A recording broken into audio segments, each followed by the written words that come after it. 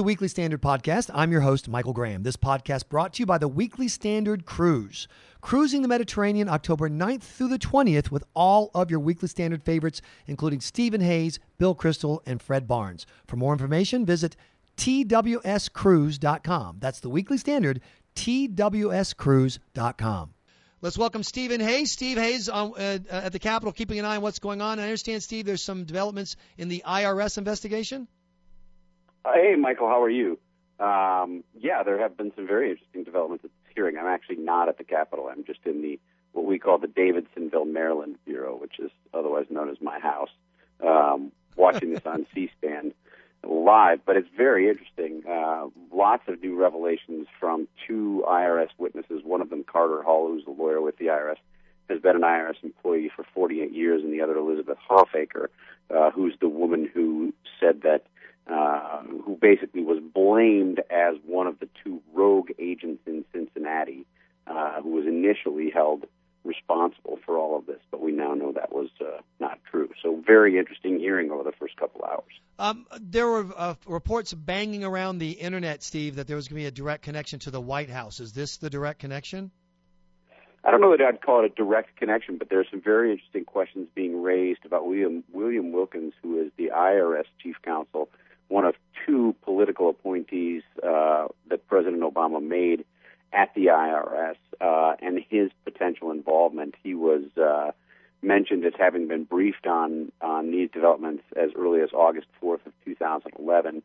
Jay Carney was asked about this back in May and said he would look into it and find out what exactly the story was, referred reporters to the Treasury Department. We haven't had any actual explanation of his involvement or potential involvement in this, but I think we're about to learn more. It certainly seems that he was involved. That these witnesses today have testified that they were getting the cases referred from him, sent up to him, up to his office. So he seems to have been involved, certainly more than the White House and others initially claimed back when the story broke in May. Is Lois Lerner going to be back? Is she going to be forced to talk, or is she just going to plead the fifth all the way through, and that'll be that?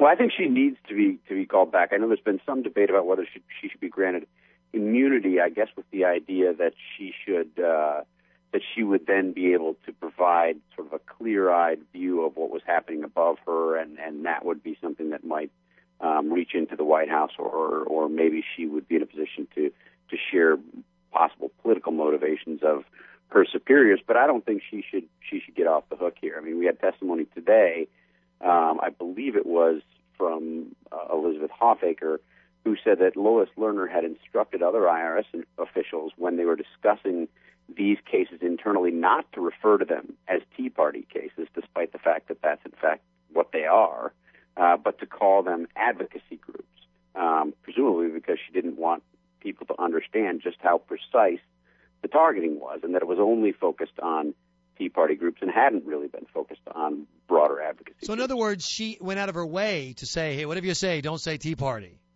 Yes. That's certainly the testimony as it was presented today in this hearing.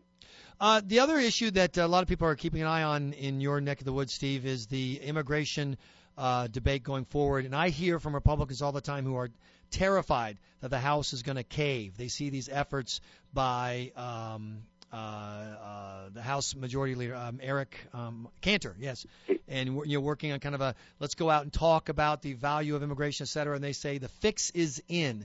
Is the fix in? Are the Republicans going to slip through something resembling the Senate bill at some point in 2013 and then hope that helps them in 2014?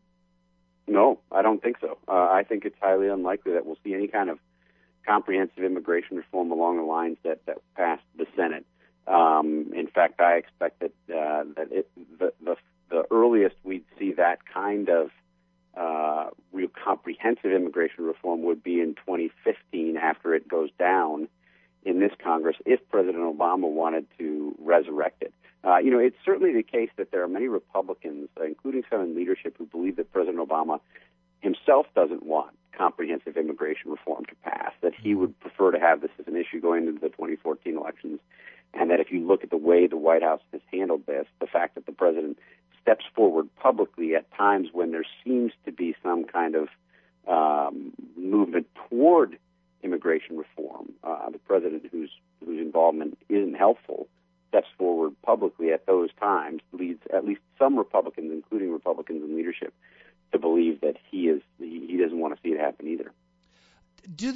Is there anybody left in Congress, Democrat or Republican, who trusts the Obama White House? I don't mean in the sense of that thinks their crooks are going to lie to them, but simply trust them to follow up on what they're going to do. You know what I'm saying? Like Obama says, I'll be with you on the beach, whether it's immigration or whether it's global, climate change. He's giving a speech today on Obamacare. Do the Democrats feel like he's going to be there providing them air cover when they need it?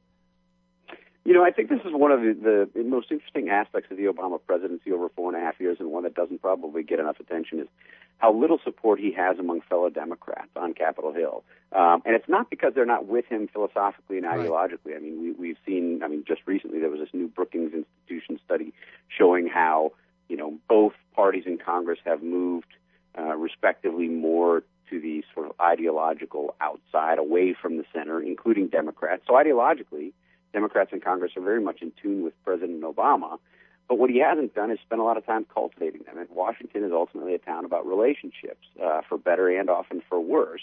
And the fact that President Obama doesn't have many of those kinds of relationships, he's not able to make a phone call down Pennsylvania Avenue and say, look, I need you to do this for me because I need you to do this for me. He just isn't able to do that. And so you've got Democrats who don't trust that he's got their back. He hasn't done nearly as much as his predecessors have in terms of raising money for congressional campaigns, for instance. And Republicans who were skeptical of the guy from the get-go, and certainly I think have seen their skepticism borne out over 4.5 years. So I don't think he has many allies on Capitol Hill in either party. But I don't know why, though. Obamacare is working so well, Steve. I mean, you just heard in New York City, health care is going to be free. In fact, they're going to throw in a free set of tires and a 20-ounce or smaller beverage of your choice in Manhattan, thanks to Obamacare doing so well. It's been interesting to watch the attention that White House pushed PR offensive has gotten. I mean, lots of reporters who I think have grown tired of reporting about just how much of a disaster Obamacare is proving to be, because they don't like to, I think, validate the criticisms that many conservatives were making before the law passed, before the bill passed. We're eager to jump on this New York story, even though the truth is much more complicated, I think, than the White House spin would suggest. Well, one of the complications I understand is that it's only looked at individual purchases of health care, like if you're self-employed and you go out and you buy it for yourself. That's part of it. The other was a story yesterday, I believe it was in the Washington Post, that talked about the extent to which New Yorkers had already been covered. So you weren't necessarily talking about new coverage in the way that this argument was being put forward. So there were a lot of sort of asterisks around the argument that don't exist, say, in the discussions of premium hikes elsewhere, Ohio and in other states. One last question for you, Stephen. I really appreciate your time. President Obama has disasters in foreign policy happening right in front of him. Obamacare is falling apart as he speaks. The economy continues to stumble along. Most people are unhappy with it. And yet Republicans don't seem to have made much progress, many inroads. Why do you think that is?